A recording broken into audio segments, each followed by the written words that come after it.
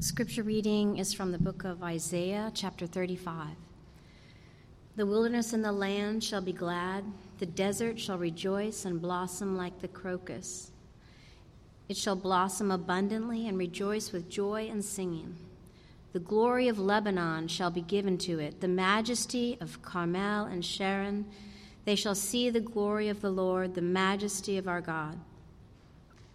Strengthen the weak hands and make firm the feeble knees. Say to those who have an anxious heart, be strong and fear not. Behold, your God will come with vengeance. With the recompense of God, he will come and save you. Then the eyes of the blind shall be opened, and the ears of the deaf unstopped.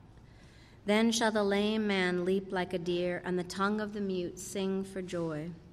For waters break forth in the wilderness, and streams in the desert. The burning sand shall become a pool, and the thirsty ground springs of water in the haunt of jackals where they lie down. The grass shall become reeds and rushes. And a highway shall be there, and it shall be called the way of holiness. The unclean shall not pass over it. It shall belong to those who walk on the way, even if they are fools, they shall not go astray. No lion shall be there, nor shall any ravenous beast come upon it. They shall be found there, but the redeemed shall walk there. And the ransomed of the Lord shall return and come to Zion with singing. Everlasting joy shall be upon their heads. They shall obtain gladness and joy, and sorrow and sighing shall flee away. Let's pray together. Father, we thank you for your word. We thank you that it speaks deeply to our hearts and our souls. It speaks to our behavior and our will and our emotions. So we pray that you would speak to us and our whole person this morning, and may we leave here changed because we have encountered you in your word. We pray this in Christ's name. Amen. Richard Floyd said this about Advent. He said, Advent is a time for telling the truth. The truth about our weariness and anxiety, yes, but also the truth of the relentless generosity of God, which opens up futures that seem to be shut down. In short, Advent tells us the truth about hope. The second half of the Old Testament, if you've spent some time in there, you'll discover the second half of the Old Testament is mostly written by prophets of God. These were men who received words from God, and then they had to communicate those words to God's people. And the prophets were the ultimate truth tellers. They told the truth even when that truth was really inconvenient, even when it was incredibly controversial. And they spent time confronting God's people on the ways that they had accommodated to the systems of the world that were around them, the ways that they had let their values be informed by the ways of this world rather than the kingdom of God.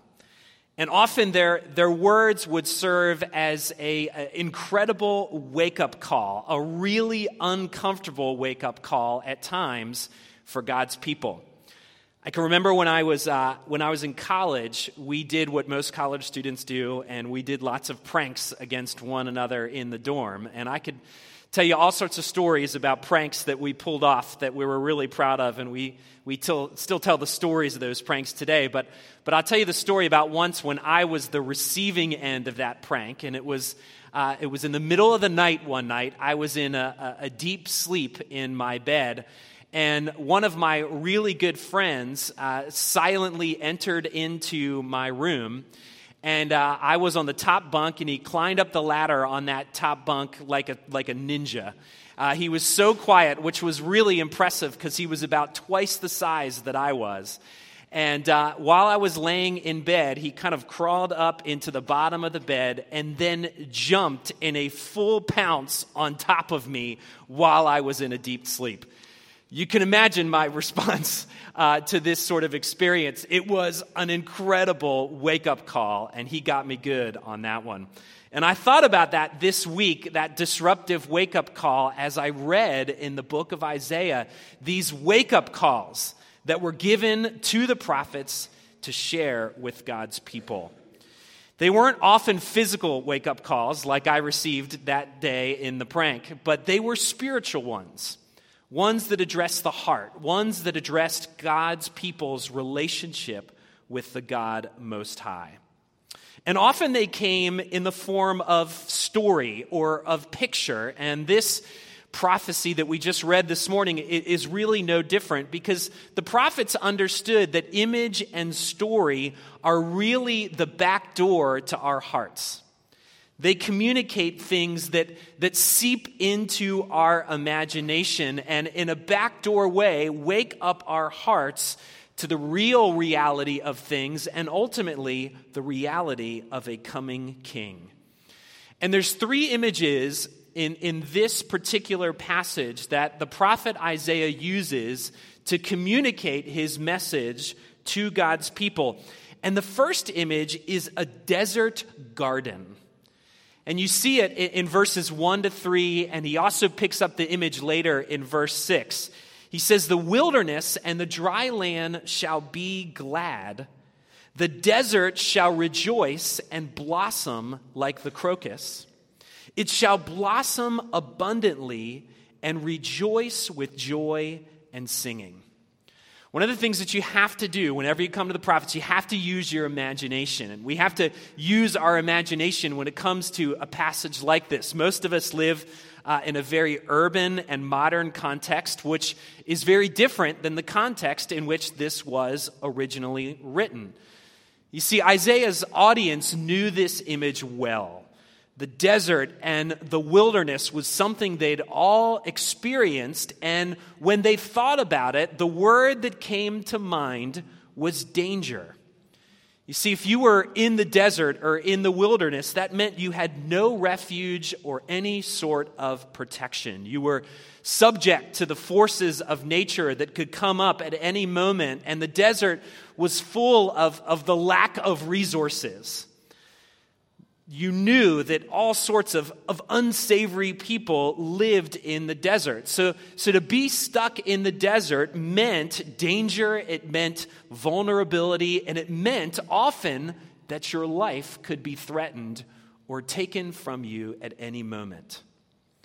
And yet what Isaiah does here so powerfully is he reverses this image from one of danger to one of joy.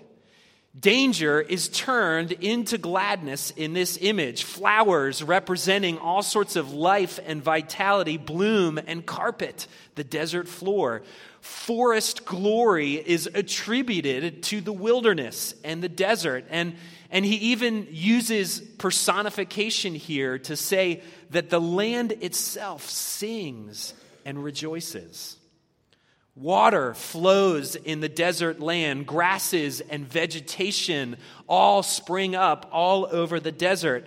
And what we get is an image of thirst that isn't just quenched, but is met abundantly with flowing streams. Hunger that isn't just satisfied, but is provided for with dense vegetation.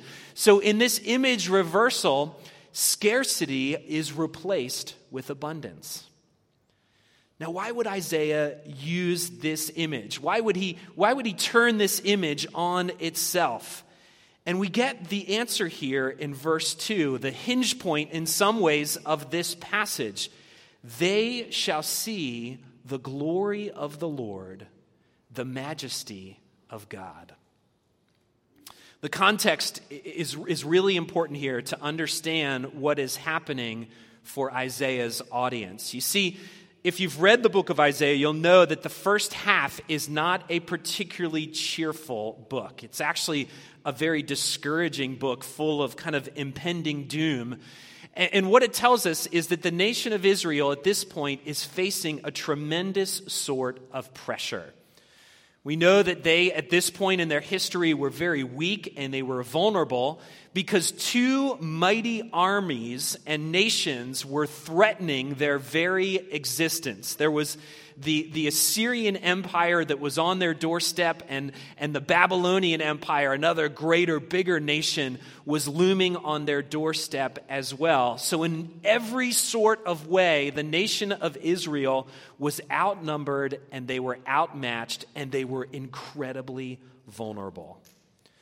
So because of this, the leaders of the nation began to strategize. What are we supposed to do here to deal with all these threats that are at our doorstep? And they began to consider all sorts of alliances and political alliances. And one of those alliances that they considered was an alliance with the Egyptians. Maybe we could ally ourselves with them and they will help us to deal with this crisis. And they were wrestling through, should we put our trust in this political alliance in order to protect us from our threats, in order to protect us from this impending doom? In Isaiah chapter 28 to 32 is God's answer to it. It's God's message to his people, and the message is simple.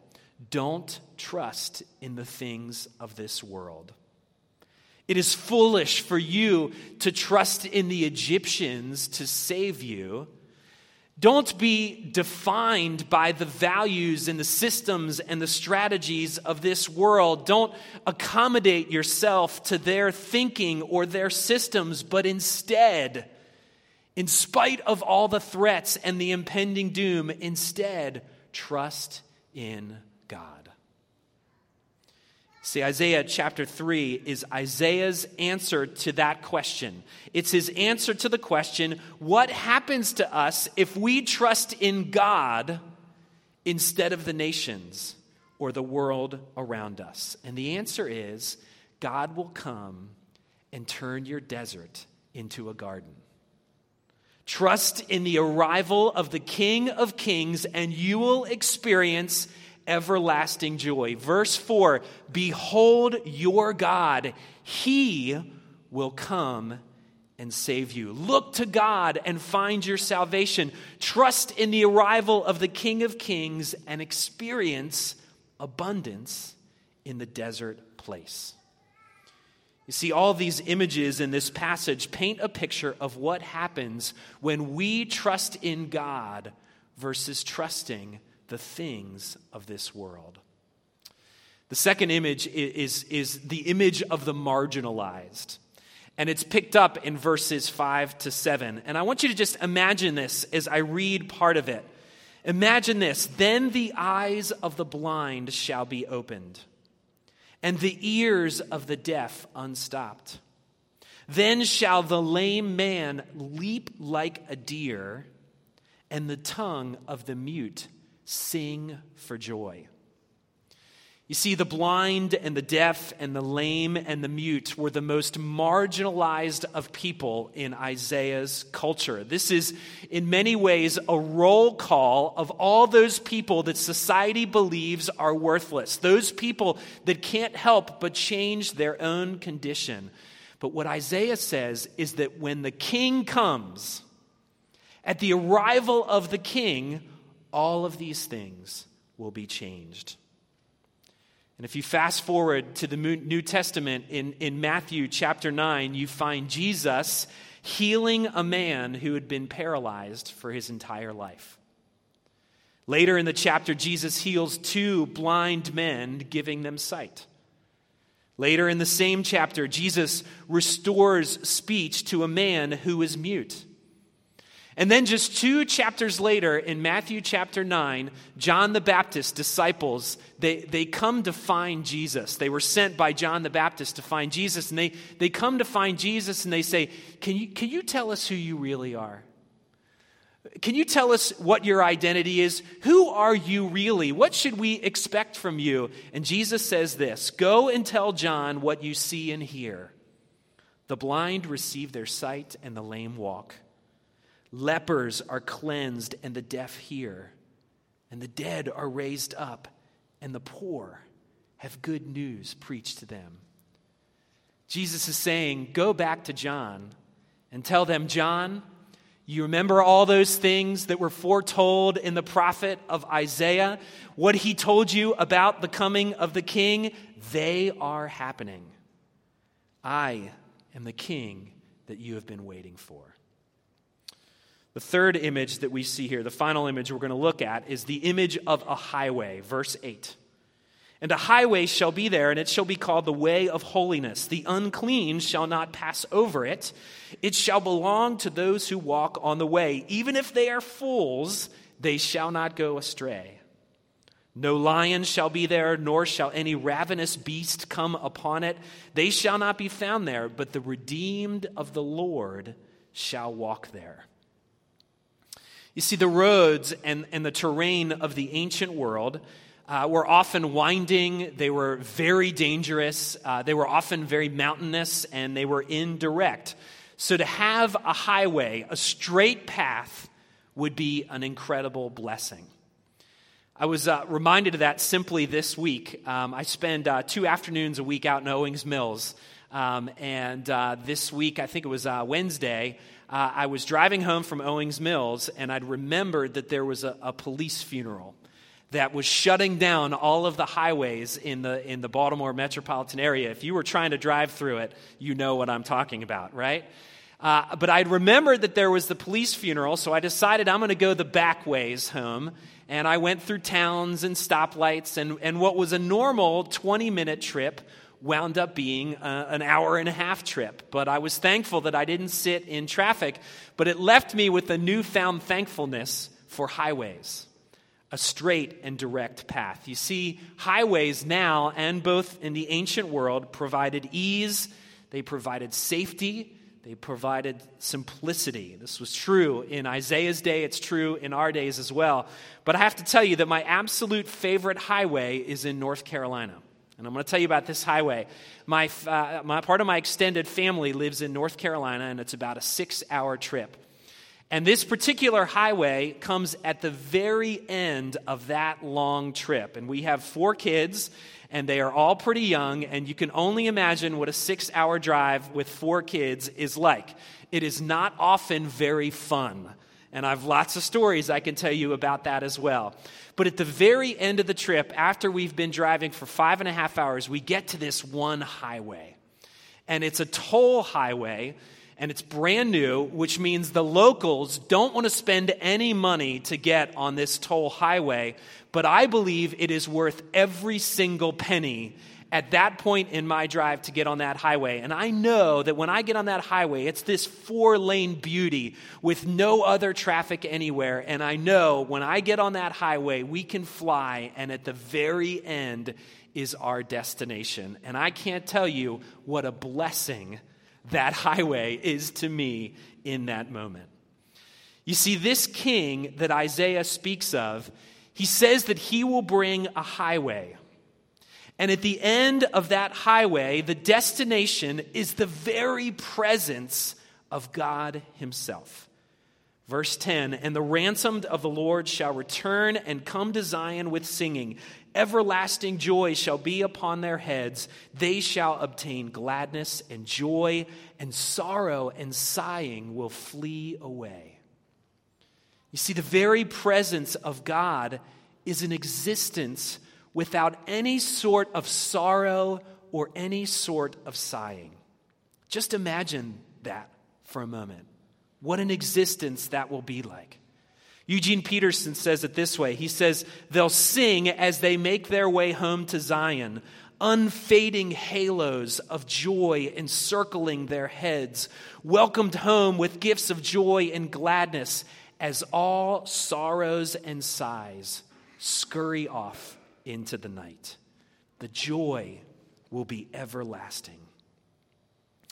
Now, it's by no accident that Thomas, one of Jesus' followers, comes to Jesus in John chapter 14, and he asks Jesus an important question. He says, Lord, we do not know where you're going. How can we know the way? And what does Jesus say to him? Jesus says, I am the way. I am the truth. I am the life. And no one comes to the Father except through me. Jesus was effectively saying, I am the king who has come to make the way.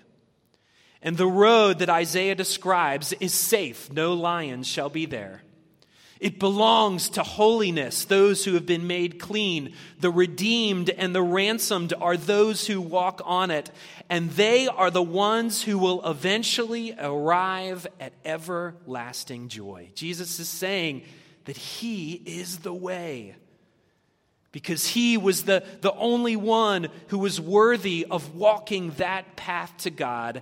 And yet this king chose to redeem and ransom a people for himself. And his instructions are simple. Trust in him. You see, Isaiah was telling God's people, don't trust in man to save you from the Assyrians and the Babylonians. Instead, behold your God. He has come to save you. And friends, what the gospel tells us is that our foes are much greater than man-made armies. Our foes are sin and death itself. So what Isaiah's message that he says to God's people is true of us too. Don't trust in yourself to make it all work. Don't trust in the system or the values of this world to make you right. That path is not a path that leads to everlasting joy. Instead, behold your God. He will come to save you. He has come to undo everything that has gone wrong in the world. And so place your trust in him. Place your trust in him who was born to Mary and Joseph, one who was born to redeem and ransom a people for himself. His arrival is the arrival of joy everlasting, and we experience his kingdom in part now, but one day we will experience it in all of its fullness. I'll close with a quote from John Calvin. He said this: God not only begins, but conducts to the end the work of our salvation, that his grace in us might not be useless or unprofitable. And he opens up the way, so he paves it and removes obstacles of every description and is himself the leader during the whole journey. In short, he continues his grace towards us in such a manner that he at length brings it to perfection. Friends, trust in this King. Trust in the King of Kings, because he is the way, and he will carry you to everlasting joy. Let's pray.